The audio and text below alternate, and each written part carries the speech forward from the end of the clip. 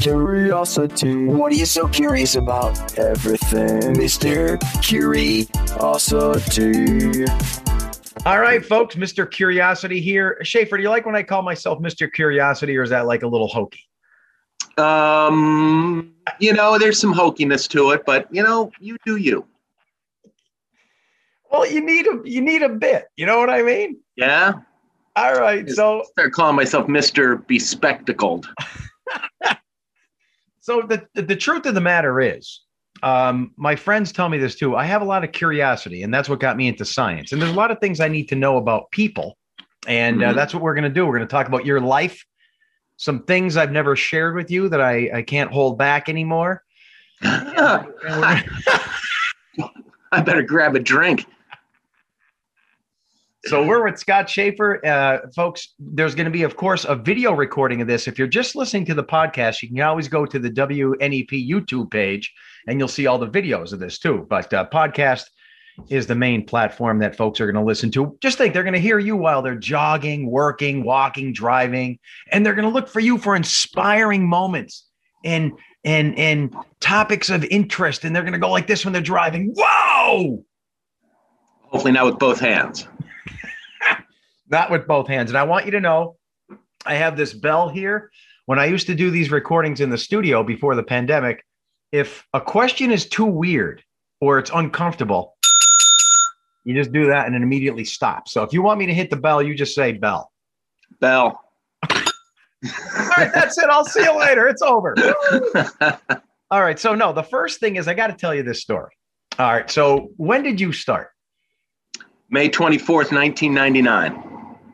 May 24th, 1999. Now it's putting together in my skull. Here's why I mention this. I started part-time in 1993, but I started full-time morning shift January 1999. So I was, yes, great year. I was there 3-4 months before you. Right. Full-time. And I remember there was talk of this new anchor coming. Now, did you start as an anchor or a reporter? Weekend anchor. Weekend anchor. So there was reporter. Yeah. There was this talk of this new guy coming.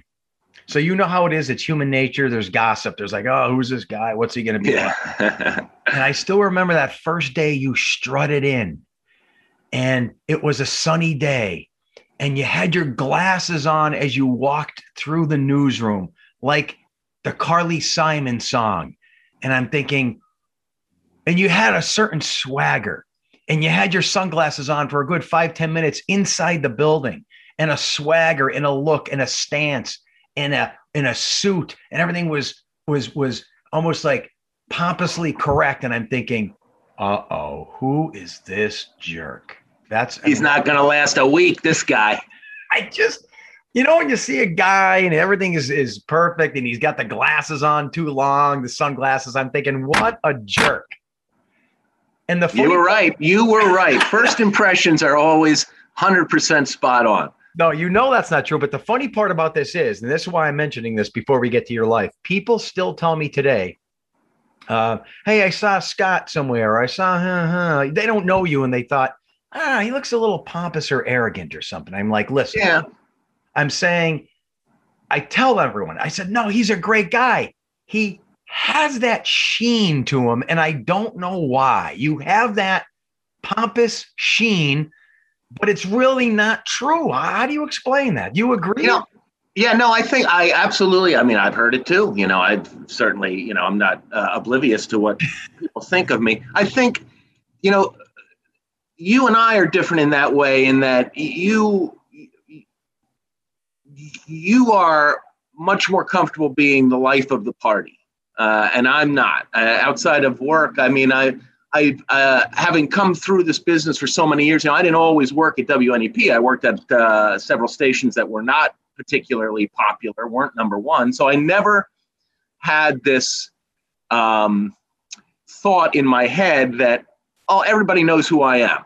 I always thought just the opposite. They don't know who I am. They don't know who I work at some obscure TV station, and I'm not, a few people here and there might know who I am, but I'm not going to walk around like everybody knows who I am. And I think people take that the wrong way. They think I'm just being aloof.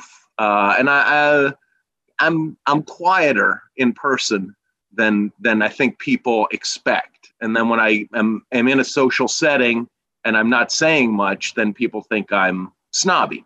Yeah, no, because I get that too. When I used to be at my kids' baseball games and stuff, it's like, look at Snedeker. He's just standing there watching the game. And they'll say, oh, why aren't you like you are on TV? And I'm like, well, what do you want me to do? Tell jokes, juggle? I mean, I'm just here watching Show you the game. This high pressure system that's moving on in from the Great Lakes. Yeah, so everybody plays the game when you're on TV. You become a different person, and you might. Everybody's different at work than they are at home. Everybody is, I think. Yeah, everybody is. So it's a very good point. So maybe that's the source of that reputation with you. Plus, let's face it, I'm a goofy weather guy. When you're the major anchor at a TV station, they already start out with that. Oh, look at him. Who does he think he is? And you have this stoic way where I don't have to because I'm just a weather guy. Whereas I think a news presenter, you're dealing with murders, you're dealing with accidents. You have to present yourself a little differently. Yeah, I think you're right about that. And you're not just a weather guy, Joe. You are a meteorologist and a college instructor. Don't forget. And a man of science, and depth. But I want everyone to say, and I'm not just saying this because I wouldn't have picked you for this podcast interview, that you're a cool guy, you're a fun guy, you don't take yourself too seriously, you're very witty, and I love you, man. I love you back, Joe. I just figured you ran out of interesting people to talk to, so I was, you're going alphabetically. It's me, and then it's somebody named T next week, and when you get to Z, you're just going to put the whole thing away. No, we usually do. We do outsiders, insiders, outsiders, insiders. We rotate the crops is what we're doing. What are you having a drink of there? That is just the generic orange juice. All right. For those who are only going to listen to this, behind him, he has I don't take you as a grandfather clock guy. What's with that? Family heirloom. Family heirloom. My grandparents raised me. And I have some of their also. I mean, you want to talk about an old-fashioned guy. I mean, I was old-fashioned when I was 10 years old. So I have some, and I have some very nice family pieces still that I've been fortunate enough that have been handed down to me. So yes, that is literally my grandfather's grandfather clock. Oh my God! So that's not a veneer. That's real mahogany, maple. What is that? Yeah, that is. They call it the President. It's from 1948. Whoa. The President. It's called the President. Million Rutherford Company. There's a plaque inside there I can barely read. You know what? Maybe everyone's right. You are a snob then with your big fancy grandfather clock. I'm an absolute jerk. All right. So let's go back. You mentioned your grandparents. Do we want to say, or is this going to be a bell moment? Scott Schaffer, born when, where, what year? Go. No problem. October 2nd, 1963, which makes me 57 and a half. I was born in Ithaca, New York, where I lived. I lived for about 3 weeks. My parents split when I was literally a newborn, and my mother moved home to Reading with her parents, and my grandparents raised me literally from infancy in Reading. So your mom grows up in Reading, and she lived there in Reading. Yes, my father was going to college in Ithaca. I guess you could say they had an unplanned pregnancy. Was it you? Yeah. Oh, I'm an only child. Well, I didn't know that. Wait a minute. Oh, we're getting deep now. So here's this stud up in Ithaca. Where? Here's this stud up in Ithaca. He sees this woman from Reading. What's she doing up there? Going to college? No, he was from Reading. He went to college in Ithaca. They knew each other from Reading High. Oh, they were both Reading people, but he went up to Ithaca. He went up to Ithaca to go to college. He was a very proficient violin player as a young man, which is a talent he did not hand down to his only child, I'm sad to say. But apparently at that time, Ithaca had a strong musical program, and he went up there for that. So I'm getting more hints now, the high-end, highbrow, snobby, violin dad, grandfather clock from 1946. I mean, this is all coming together. What? Or you could look at it, bastard child, that you could go the complete other way, whichever way you like. I didn't. So, folks, I'm not playing dumb here for the public. I didn't know this. So, do you know? You have a relationship with this guy or no? My father? Yeah. No. So I met him once when I was 21. Get out of here! Whoa! And he was a pleasant man. I mean, he was fine. I never had any bad thoughts, bad feelings, animosity towards him at all. I never knew anything different than growing up in my grandparents' house. And my grandparents' house was a wonderful place to be. They were wonderful people. I was, comfortable. I was cared for. I had everything I needed. My father at 20 years old would not have been able to do that for me. So I think him leaving was, in some ways, as strange as it is to say, him leaving was maybe the best thing that ever happened to me in my entire life. Oh, no, you could definitely argue that, because some people have a child and they force themselves to stay together and they're not even compatible. And then it's a life of misery and it's all for one child. So yeah, and I can't argue it both ways. Yeah, I can't speak for how my parents, how happy or unhappy they were after the whole thing broke up. But I grew up in a happy house as a happy kid, and I just turned into a miserable curmudgeon as I got older.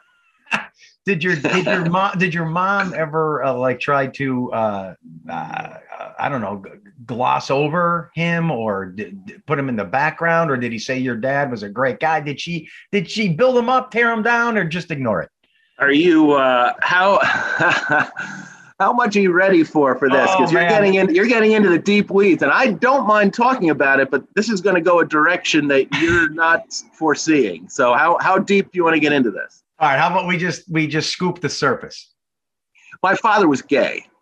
Oh, whoa. My father was a 20-year-old homosexual, and I don't think in Reading, Pennsylvania in 1963 he was comfortable being that. And did your mom know that at the time, or is he in the unknown stage?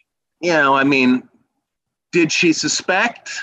It's hard for me to believe that she didn't have an inkling, but back then you couldn't be a gay man. It wasn't done. Yeah. So I know my mother pursued him and pursued him and pursued him, and finally he said yes. And one night together, and guess what happened? Oh wow! And, So just getting back to your original question, did she try to gloss over it? She definitely glossed over that part. I found out about that later. And it was something a little kid doesn't need to know. Yeah. Wow. That's very interesting. All right. Well, then we'll move on. But that is woo, boom. Yes. My father has since passed. My mother has passed. My grandparents are passed. So, I did not know that. Oh, okay. Yeah. So when you're in Reading, you're going like a public school guy, regular guy, everything like that, or what? Both. I went to public school up through 8th grade in the Reading School District, and then I went to Central Catholic High School 9 through 12. So you graduate in 1981 or whatever, right? Class of 81. And that's just south of the WNEP border coverage area. Did you even know of WNEP like in high school, or you never even heard of it? No. And that's what Lehigh Valley stations, 8, I believe, or what is that? Philadelphia stations. Yeah, 8 is the Lancaster. NBC affiliate in Lancaster, and we did get Channel 8 in Reading, but for the most part, we were part of the Philadelphia market. Although the Philly stations never came to Reading, and unless there was a flood or something. Yeah, that's bizarre. And just north of Reading, you're already getting into WNEP land. What's the next? What's the next town? 20 minutes north. Yeah, going up to once you cross into Schuylkill County, you get to Deer Lake. Yeah, and then it's us. Oh, that's excellent. I love it. So you're in high school. Are you like a nerdy guy? Are you like are you in the book club? You're playing football. I can see you playing I can see you junk man on the basketball team. Oh my God, 100%. I was. Did you say junk? Because that's what I was. You're throwing the 3-point guy. He's junking. Oh, A, we didn't have 3-pointers back then. Okay. B, no, I was the hatchet man on the basketball team. I was the guy who, if you had an open layup, I was going to smash you into the wall at the end of the gym, just because that's the only talent I possessed. So big basketball guy. Good. I mean, don't be modest here. Not pretty good. Average. Better than average. Lousy. But you liked it. I wanted to do something. I didn't want to just be a kid. I wanted to belong to some team. So yeah, basketball. I was tall. I just wasn't very good. No coordination. Okay. I had my moments, but I wasn't any good. And I can say this without, again, me seeming like I'm trying to gloss you over now, but you're a smart guy. I get that vibe. Did things come easy for you in high school? You were just an A student. You were killing the grades. I was an A student until I got to high school, and then I got a little lazy, and I wanted to be the party guy and the fun guy and the go out with girls guy, and then my grades did not maintain A's through high school. I've said it once, I'll say it a million times. Those damn hormones through puberty ruin everything. They really do. But what a trip! What a great ride it was. Up until I was like 11, 12, I was a Cub Scout. I was an altar boy. And then it's almost like one day you wake up and you're like, no, this is not good. Right. Yeah. Yeah. And then you drop everything for the girls. Yeah. Sad, but true. And that holds true to this day. If there's any women listening, you think you have a strong hold on us, it's stronger than you realize. Right? I mean, yeah, true. Yeah. It's like a gravity well that we can't escape. It pulls us in. You're grabbing the side. You're going down the hole. You can't stop. Yes. Although one thing, never thought of it like that, but yes. I have a buddy who works in a senior facility, nursing home, if you will. And he said all the guys there who, they're 70s, 80s, 90s, beyond. The women that age and older have their nurturing skills, and they walk around with dolls, a lot of them who, lost their cognitive skills, and the guys are grabbing their rear ends. So it looks like we're going to carry this to our end, Schaffer. Yeah, that gives us something to look forward to.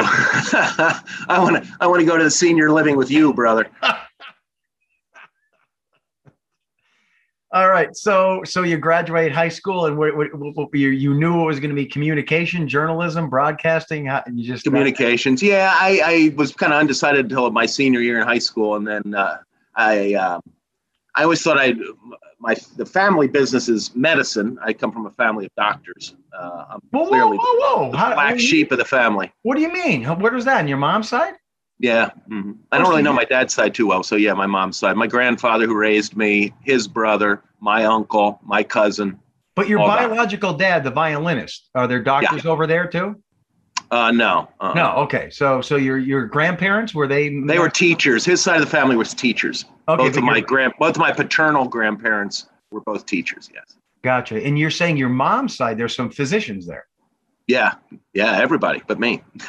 Yeah. How about your mom? What did she do for a living? She was a teacher as well. And your grandparents? Doctor and a nurse, although my grandmother wasn't practicing it anymore at that point. My grandfather practiced right up till basically the day he died. So now this builds the story. So when you come back and live with your grandparents and your mom, this is not some barely making it through living with your grandpa. This is a big doctor. This is a highbrow structure. This is a guy with some cash and prestige. Yeah, and he definitely was. He was also my grandfather was a child of the Depression, so he was not he was not someone who threw his money around, who liked to make heirs. He was very careful with the buck. Gotcha. I turned 16. I didn't get a car. I didn't even get a chance to use his car. I was still riding the bus. That's why you're a good guy then. I love it. So you're like you said, surrounded by love and resources, but yet not like a spoiled little grandkid. I don't think, everyone says, only child, you were spoiled. I wasn't really an only child. It was kind of like the fourth child of my grandparents, and 14 years younger than their youngest, my youngest uncle. But yes, that I kind of was raised like that. I mean, I wore hand-me-down clothes, but I did. I wore my uncle's clothes. I wore my grandfather's ties to high school. I didn't have, these kids I see today are dressed to the nines. I was wearing, sweat socks and moccasins.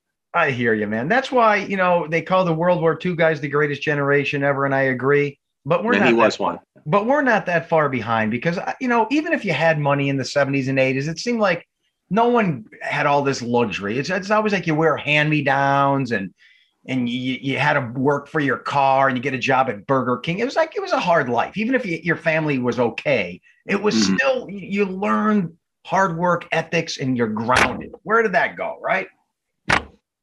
Well, I'm not as pessimistic. I think it still exists. The world's different now, obviously. I mean, when we were kids, I just, and I lived in the inner city in a row home in downtown Reading, with parking meters in front of my house. I mean, I was on a busy street in a busy downtown, and I would just leave the house and go. I didn't say, hey, I'm going to, Chris's house right now. No, I just left, came back for dinner. And I think our generation, you and me and our kid, I think we ruined our kids by not doing that. My parents too, great loving family, but it was like free range parenting back there. Like, go. Yeah. Go, have fun. Could we do that now? I don't know. I mean, we're both parents. My son is younger than yours, but I mean, can you just let the kid run around now? No, I don't think you can. You can't, but we're structured into this thing now, and they're growing up bubble wrapped. Snowflakes, right? And it's not good. Maybe it's an experiment. Who knows? Well, I always say, when I was young, the older generation was like, oh, the younger generation. I know, yeah. So we're falling. So I'm trying not to. The younger generation is different. They're being raised differently, but I'm still bullish that there'll be a fine generation as adults. I like your attitude with that. I have this question for you. Speaking of that, I've always wondered, when I was in college, I went to Millersville, just south of Reading. Yeah. If I called my parents on a Friday and said, hey, could you come down, pick me up and bring me home? I want to come home this weekend. It wasn't even an option. Why wasn't that an option? Did your grandparents ever, or your mom? Let me tell you, I went to LaSalle in North Philly. My grandfather, I think he took me to college once, and he never came back. He never came back again. If I wanted to come home, I took the subway down to Center City, Philly, got on a bus, took the bus back to Reading, and then walked home from the bus terminal. That's what I'm talking about. Same with me. Why wouldn't that generation bring us back and forth? What did they think? Why didn't they do that? It wasn't even an option. Like, you never think about calling your parents. He was too busy watching Lawrence Welk. I mean, gee whiz. And now my wife is like, oh, yeah, we'll go visit our daughter in college, and we'll bring her pots and pans, and we'll take her out to dinner, and we'll bring her home. Like, that wasn't even an option back then. No, I think they were, here's your bus. My grandfather did buy the bus ticket. Oh, okay. Nice. He did buy me the bus ticket. So give the man credit where credit's due. So when you were at LaSalle, were you playing basketball there, or just doing? No, that was way above my talent level. No, LaSalle's a Division I program, and those guys can play. Yeah, no, I didn't. I was just a generic, frat boy, party guy, bum. Is that right? Mm. The ladies loved you though? Some misguided ones here and there, but nothing too much. So you bust out of LaSalle, and now you're thinking, what? I got to get a job. What's the first move there? I graduated college in 1985 as a communications major, which was kind of just before the big explosion of like cable TV. You still only got your basically 4 or 5 channels on your TV, and there wasn't all this going on. So I went to grad school for a semester. I didn't know that. Yeah, well, it was not a noteworthy experience. I didn't last long. I wasn't. I was definitely done being a student by then. So I was. It's a funny story. I was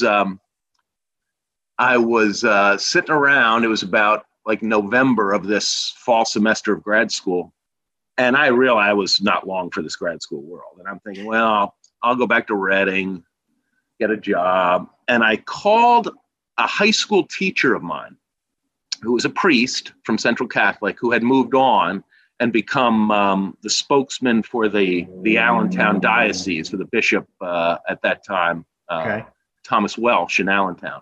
Father Sosnowski was his name. He was from Mahanoy City.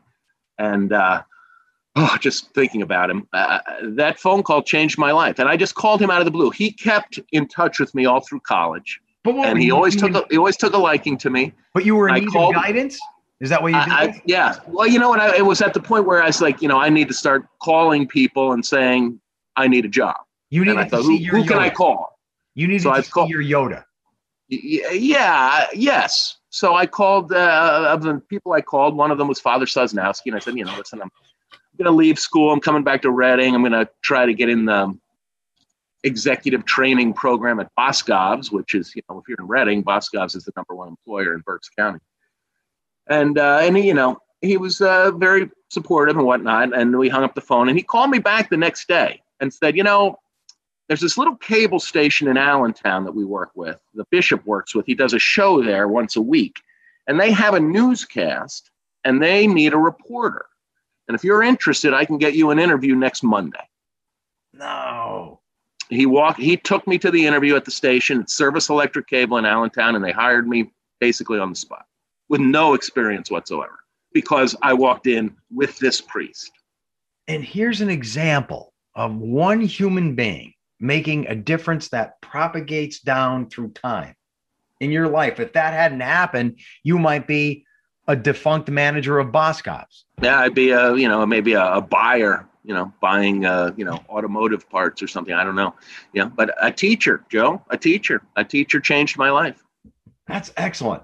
But what I'm missing here, when you graduated from LaSalle, you weren't one of those aggressive, now I'm going to go find a job. You thought you'd delay it and go to grad school. Why didn't you just say, I'm going to go get a job? There weren't jobs to be had. There weren't, there were so few television jobs back then. Oh, I see. This station in Allentown was a fluke. It was a little cable station. They kind of had a vanity project going. It was a local newscast that they made no money off, but they were a cable company and had a lot of money, so they could kind of put it on as a bonus for their subscribers. So but that's where I got my start. Did that get your eyes on the prize? Did you feel the saliva flowing? I mean, was that the beginning? Were you thinking this is it now? It was what I was meant to do. Get out of here. I knew it from the get-go. Yes. And how long were you there? I was there about 7 years, actually. No, you were not. 7 years. Yeah, most of my 20s. Making a living. Yeah, making a good living. And Allentown was a fun place to be as a young man in the 20s. A young single guy. I mean, Allentown was kind of happening back then. It still is happening. I don't want to say that it's died off. It's so it was a fun. I have friends down there who are some of my dearest friends to this day. And you're single? You have an apartment at the time? That's what you're doing? Yes, and yes. Yeah. Yes and yes. Women coming in and out. You give me much more credit than I deserve. I don't even know why I keep dwelling on that. But anyway, so when did that start to peter away, thinking now I need a new journey, or no? When they fired me.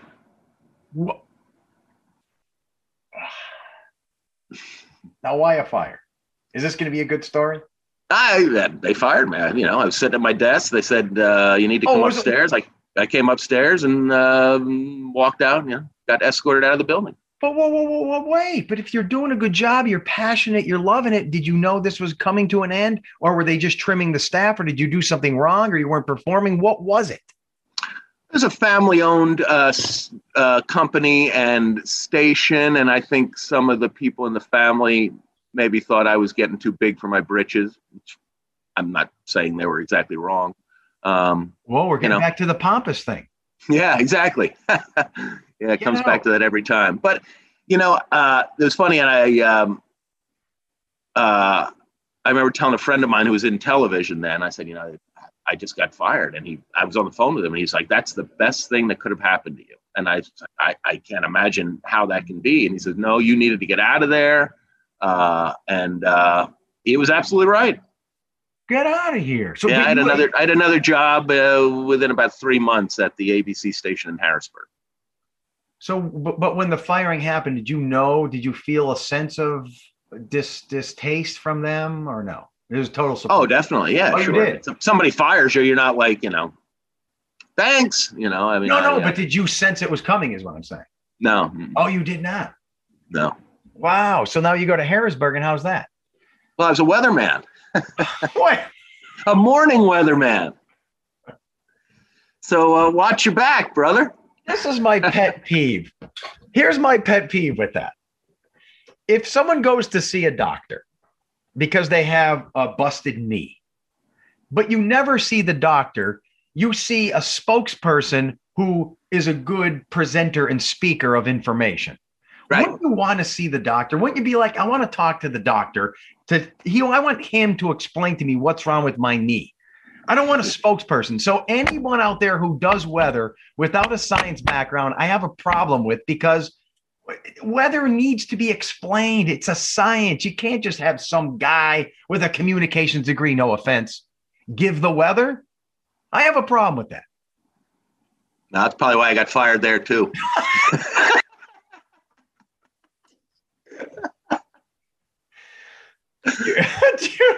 So did you like it or what? Did you? I'm a news guy. I needed a job. They had a job. They wanted somebody who could do weather and still go out and report news. So I was a perfect candidate. My first job at Service Electric, I did have to fill in doing weather. I hosted polka shows. I hosted a program called Understanding Your Church. So I had a wide variety of experience coming out of Allentown, and I could do it, but I was miscast in that role. I really was, and I did that about 3 years, and it was out the door. Could you tell me what cold air advection is, or no? Nope. No, and you really don't know the science behind something like a cyclone or a cold front, or really? Well, I mean, I know a cyclone is no, but I mean, what it is essentially a low pressure. Cyclonic's a low pressure system, rotates counterclockwise. Okay, so you got some of the basics. What's average pressure on planet Earth? Average air pressure? Nah, no idea. I understand. It's been 20 some years since I've done this, Joe. So you're a weather fraud. I'm an everything fraud, brother. No, you're not. So you get fired from that, and then what? Yeah. Followed a girlfriend. She had gotten a job in Detroit at a TV station. I got a job in Flint, Michigan, which was just about 45 minutes up the road from Detroit. So it's that gravitational well that we spoke of. A woman drove you west. Bingo. Yeah. Got there within 3 weeks. She broke up with me. So I was in Flint by myself. But Flint was a great experience. It really was. This is the best podcast ever. Thank you. This is should have me every week. There's the S&S boys. Yes, this is a lot. There's a lot here to unpack. Yeah. How are we going to get to the brown bag? You have so much going on. I love it. The hell with the brown bag. So she dumps you, and you're in. What are you doing out there? I was a morning news anchor and reporter, and Flint's a great news market. I mean, there is stuff going on up there. There was no shortage of news stories. I mean, General Motors was in Flint. They had huge national strikes while I was there. Kevorkian was from just outside of Flint. His trial was going on while I was there. And you love this stuff. This is I was doing national live shots on some of these big stories. It was a wonderful experience. It really was. And this is your first time basically far from Reading too, right? Yeah. Far from home. Yeah. And did you settle in? Did you dig in, or did you miss home, or? I missed home. Yeah. I never really settled in Flint. And when my contract was up, the general manager took me out to lunch. He wanted to keep me. He was going to promote me to 5 o'clock anchor. And I turned him down. I said, I appreciate it. I really love this station. I appreciate everything you've done for me, but I just don't fit in here. It's a very outdoorsy type area. And I'm a city boy who grew up in a row home, Is that right? Wow. And I was homesick. So I left the job with nothing. This is 91. This is 99. 99. March 12th was my last day in Flint. I came home. I owned a house in Allentown, and throughout all of this, I had bought a house in Allentown. And even after I left, I still owned it because I had friends who rented it from me one after another. So if my friend William was living in my house, and I said, but I got to come home and move into the house with you for a little bit here till I get a job and get settled. And we're great friends, so that was not a problem. And I was home for about 3 days. It was a Friday, and I was sitting there in Allentown, and I thought, I have to do something today to at least try to get a job. Yeah. This can't go on. I've been off since March 12th. This is probably early May at this point. And I drove to Scranton on a whim with my resume. But wait, stop. So why would you pick, of all stations? Why didn't you go Philly? Why didn't you go west towards State College? Well, what makes you say I'm going to Scranton? Why that? Well, And did you hear of WNEP? I know. Oh, I know of WNEP now. Okay, so no, but then. Yeah. Okay, at that point, sure, of course. Yeah, so WNEP is yeah. You know, I knew of all the stations in Scranton. You know, I've been in the business for 10 some years. Oh, I see. So you knew WNEP had the reputation of being a powerhouse, and you thought, I'm going to give it a try. Absolutely. Whoa! Yeah. So you show up randomly. Walked in the front door. No, you don't. For some reason, I'll mention her name, and I apologize. Denise Slack, who we both used to work with. She was not the receptionist, but she was on the receptionist desk the moment I walked in. Filling in. So she probably didn't know the protocol for this. So I walk in and say, "Hi, I'm Scott Schaffer. I used to work at the ABC station in Flint, Michigan, and I was wondering if I could speak to the news director, Paul Stuber." Now, no. Having been in the business, this is a game you play. Can I talk to the news director? Why don't you just leave a message with me, kind of thing. Right. Can I go in and meet the news director? Why don't you just leave your resume here at the desk and we'll be in touch with you. That's the game that's played. So I walk in. The appropriate question is, do you have an appointment? And right, something like that, which I did not. Yeah, and I knew. See you later. Goodbye. And I knew I was not going to walk in and just see the news director. That just doesn't happen. So I walk in. I say, "Yeah, Scott Schaffer from Flint. Can I see the news director?"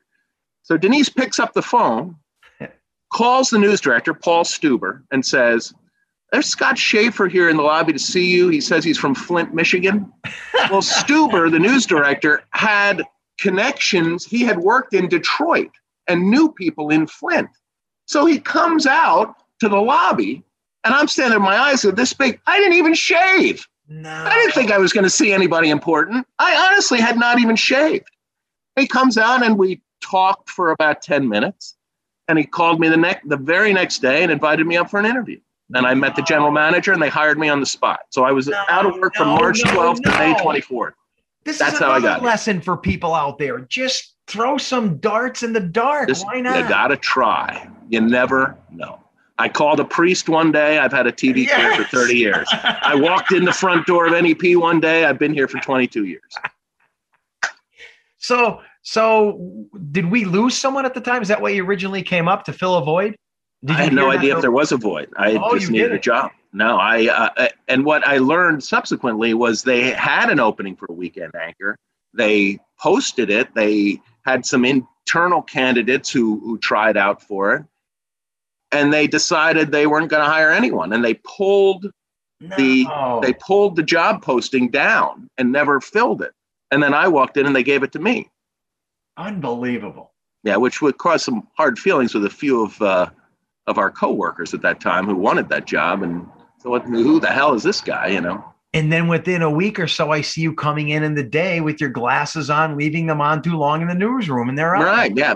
I remember the post on the wall. The post always says, we're going to welcome this new employee. He or she starts in 3 weeks. Mine said, he starts tomorrow. Wow, is that cool? Yeah, well, that was a blessings that I don't know that I deserve, but I've been just fortunate. Amazing. We'll talk about then how one person can make a difference. The reason you're there and I'm here and we're talking to each other now is because of Paul Stuber, because I was a science teacher working part-time at WNEP, and he's the one that broke my arm, twisted it to come full-time. Same time he was hiring you. Yeah. In 99.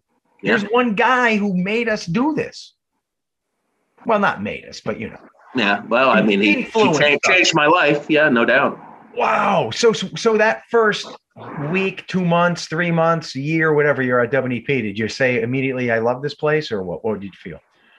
It's an easy place to like. I mean, it's a heck of a professional operation. And I mean, the success speaks for itself. I mean, it's a good place to be. I mean, having worked here, could you go work for a number 3 cellar dweller somewhere again? I don't know. That'd be a different pill to swallow.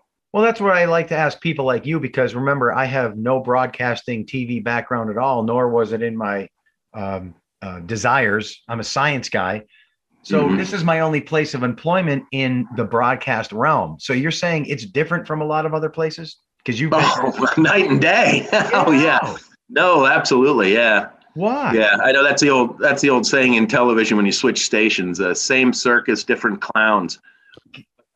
The clowns here this is a heck of an operation. I mean, there's just But why? What?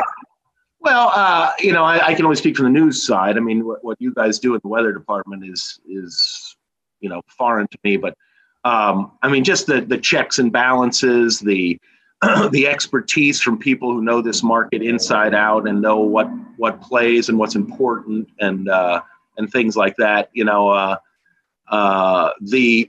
The focus on covering the entire market.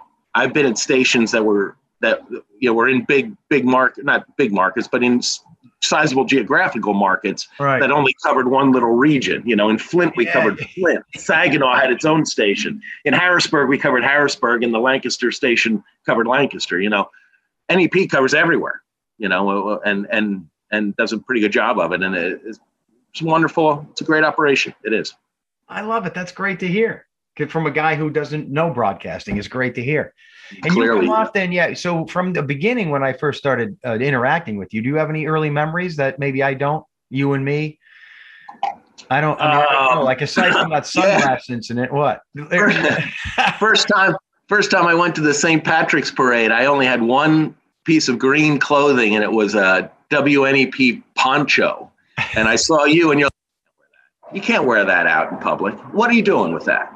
Yeah, you dressed me down in front of a girl, I might add. And we've been buddies since. Yeah, you're hard not to love, Joe.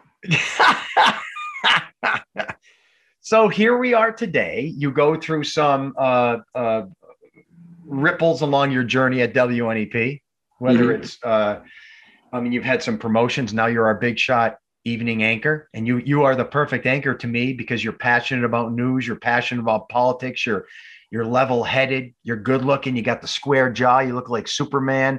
I mean, so to me, you're the perfect WNEP anchor, and you don't take yourself that seriously too. So I love you, man. Thanks, man. Is that how you get me on the morning shift with you, man? We would kick butt. I mean, Williams is nice and all, but let's be honest. Yeah, we only worked together a couple times. Well, not more than a couple, but it's so far in between. Yeah, sometimes they put us together at noon sometimes, and it's always fun. Oh, yeah. I love you, man. You're a funny guy, a good guy, a clever guy, and you got it all. Mr. Newscast right there. And everybody loves you that I talk to, except for those who say you're pompous.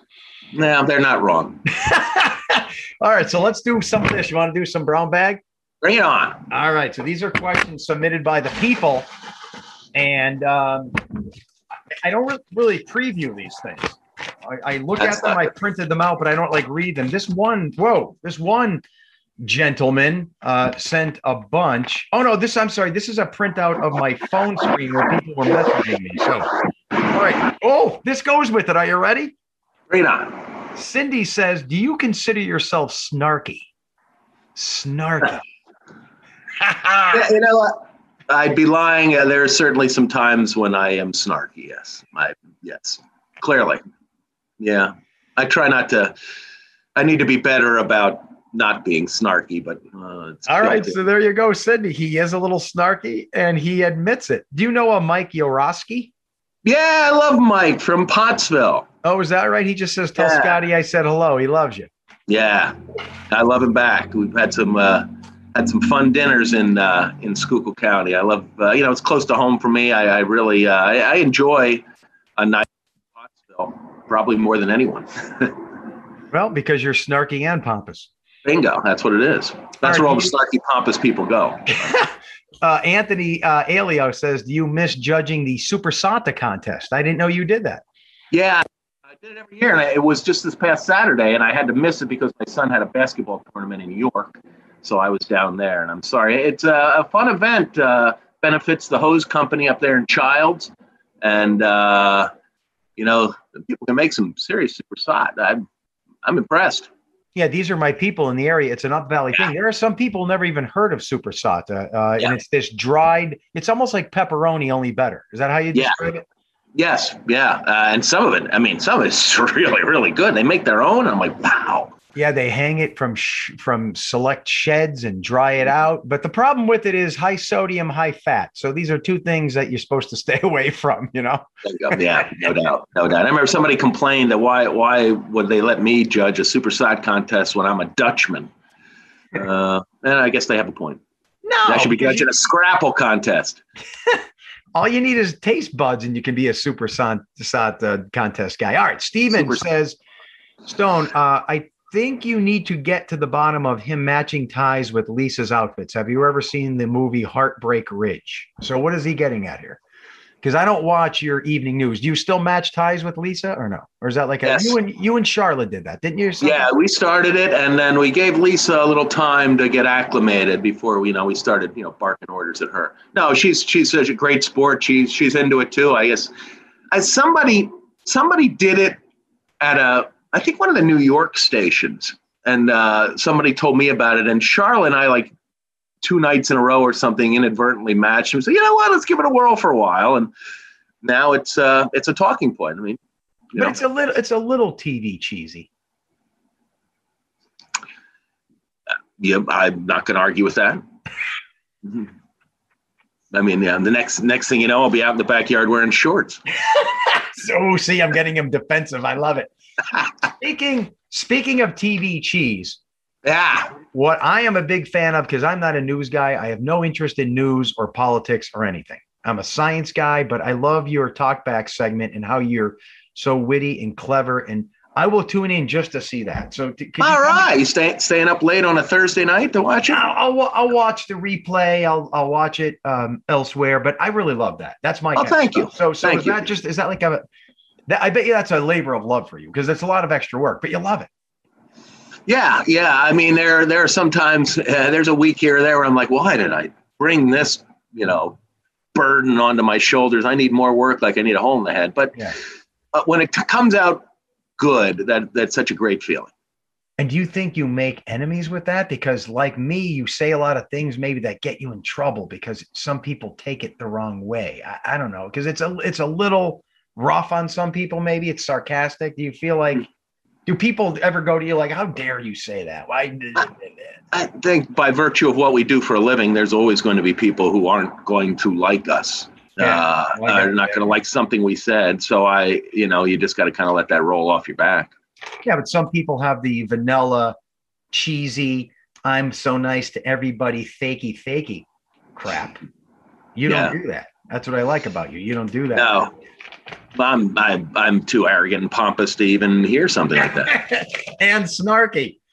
Look at this. I like Scott. You mean the same guy who hates 90% of all taste tests? That from Robert Bonner. I like that, how you do that too, because any taste test seems to involve something that's been added to something that didn't need to be added. It's almost like when they had things added to classic cartoons. Who did they add to Fred Flintstone? It was Babu or Boo Boo. Oh, I just see that kid Oliver on the Brady Bunch. Same thing, Oliver. Yeah, right. When you start adding things, they need to be criticized. So when they make all these foods, like, do we really need strawberry flavored meat or potato chips or something? No. So I'm glad you do that. But do you generally dislike a lot of those things?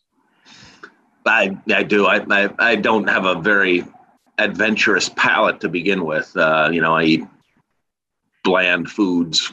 So, I mean, you give me this crazy stuff. I mean, excuse me, if it's a local food, I won't be so quick to discount it because, obviously I don't want to hurt someone's local business, but mostly, if it's, some kind of, last week we had s'mores Oreos, Yeah. I mean, do we need that? Do we need that now? Regular Oreos are always fine with me. So that's funny. And I'm a boring guy. I've been called bland and boring with my appetite also. Like I can have noodles and butter the rest of my life and I'd be happy. Yeah, well, I wouldn't go that far, but yeah. I mean, I eat grilled chicken, broccoli, and brown rice every night at work. Every night at the same time.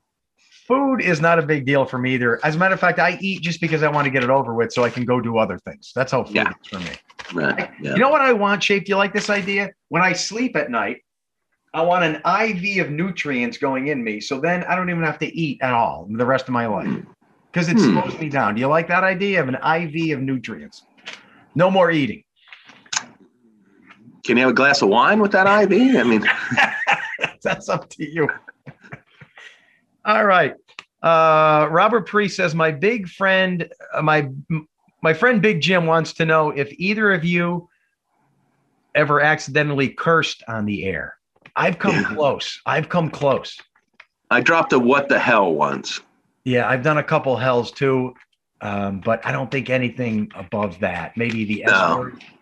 No. I dropped a. I remember, and that was in the 90s, and I was mortified. I thought I'm fired. I'll be escorted out of here by noon. And this before social media, but nobody called to complain. I went to the news director with my tail between my legs and told him what I said. Dang hell! What the hell? Yeah, I said, what the hell? And that's almost okay now, isn't it? Yeah, I mean, I guess it was okay then.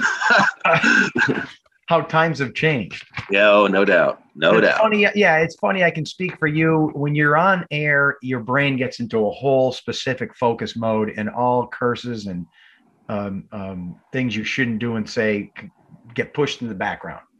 Yes. And every once in a while, a couple bleed through for me. Uh-oh. This may be a bell moment. Here we go. Okay. Keep it handy. Corey says, do you do some type of dance video? Is he referring to this? Here's why. Does being a good dancer make you a better lover? I was in a Dancing with the Stars type contest. We're going back, like 15 years now at the Woodlands. And I won. Hey. So I would have to say yes. Yes. The answer is yes. No doubt. What? Being a better dancer is going to make you a better lover. Well, Joe, I know I've burst your bubble here today, but you know what? Rebound. I hate dancing. You know how they say surprises me because I could see you. No. You know how they say dance like no one's watching? Right. When no one's watching, I'm still not dancing. That's the truth. All right. Would you rather be forced to drink an entire container of ketchup or ranch dressing? Ketchup. Yeah. Ranch is gross. It's not my fave. Yeah, I'm a ketchup guy too. As a matter of fact, I consider it a vegetable. Put it on everything. Yeah. Oh, this is another taste test question. Carol says, what do you eat? You never, ever seem to like Carrie's taste test, but I look forward to your reaction every time. So you agree with that, right? Yeah. Yeah. What do I eat? I eat bland foods. A lot of the same chicken and rice. Chicken, rice, broccoli. Boom, boom, boom. You know how I justify having a poor diet? Now, my diet is, I wouldn't say it's poor, but it's a lot of carbs because I'm a high energy guy and I need to carb all the time. I have like pasta and breads and sandwiches, pierogies. But I drink 2 48-ounce bottles of V8 low sodium every week. So really? Yeah. I'm getting like 50 servings of vegetables a week through V8. Not a bad idea. That's why my skin has this wonderful glow. Is that what it is?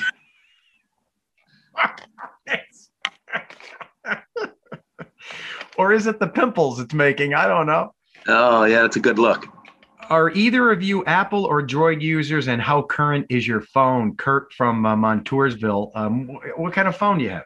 I have a Google Pixel. Whoa, that's rare. I don't think there's many Google Pixels. And are you a big phone guy? No, I mean, obviously it's a necessity, but no, my last 2 phones I lost in the exact same way. Put it on top of the car and drove off. No, did that twice. No, you did not. Twice. And then do you realize and go back and see it or no? Or you just? Well, you realize and you go back and try to find it, but yeah, no. Get out of here. So I had an Apple and then I couldn't get another Apple because I didn't know my password or something. So I went to the other one, Samsung, and I didn't really like that phone that much. And then I left that on top of the car too. So this one's okay. It's fine. I find myself, oh, there's my dog barking. I find myself a little, Jet, easy, buddy. I find myself a little bit addicted to my phone because it's music, it's connection with family members, it's Facebook, which we do, it's science articles, it's weather data, it's everything. I have no problem saying I love being on my phone, but I'm not one of those glued to it. It's everything tied into one thing. I love it. It is. All right. In your opinion of Chihuahuas, are they sausage-sized packets of demonic energy or sweet little doggies? What do you think? Are they sausage-sized packets of demonic energy or are they sweet little doggies, Chihuahuas? Do you have Is there a correct answer to this? I've never had a Chihuahua, so I have no idea. I love the sausage-sized demonic thing, though. That's creative. I'll go with that. But I think the deeper question is: are you a little doggy guy? Are you going to put a little bow in your dog and put it in a basket and walk at the park? Are you that guy? I've never had a dog. Never had a dog. No, I had a cat. So when I was in Flint, I had 2 cats. I loved them. But no, now I have a kid. He keeps me busy. Now, do you feel you don't have a dog because you're not loving in any way? Where is everybody? Hey, I'm over here. My mother-in-law's here. I'm doing some stuff here, though. Yeah. Tell her I said hi. Come on. Scott Schaffer says hi. Hi, Scott. She's like, who? No. Do you think Scott Schaffer, our evening anchor, does he come off as a little pompous? I love him. Are you? I love the way we talk. I love it. Did you hear that? No. She loves you. Oh, she's the best. He's great. You're great, and she loves you. There you go. All right. Love her back. All right, last one, then I'm going to let you go. Here's it.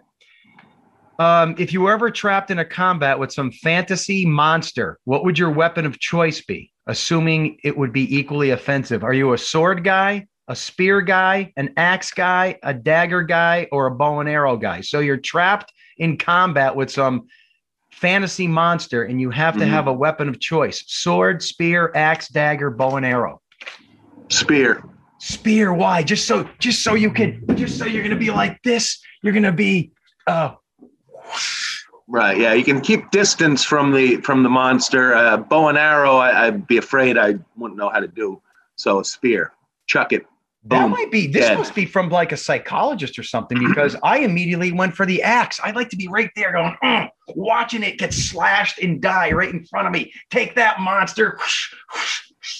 I think this podcast just slashed and died right in front of you. All right, we're in about an hour though, so it's about over. We usually do an hour. I thank you for your time. Is there anything I left out that you want to work in? No. Tell Williams I miss you guys in the morning. I think people don't understand that we never see each other. I mean, it is rare that you and I run into each other at work. I know. So, there's those special days, and it's like I see Santa Claus when you come in. I'm all excited. Yeah, Schaffer. So give my love to Williams and Mindy and everybody on the morning crew. I miss them. I will. And thanks for doing this podcast. I found it extremely interesting, and so do a lot of people watching and listening. I know it. Sorry, that's the firehouse siren going off now. I don't know if you hear that, but that must be time to end. Mr. Curiosity is saying goodbye, my friend. Thank you, Joe. Thank you. Curiosity. What are you so curious about? Everything, Mr. Curiosity.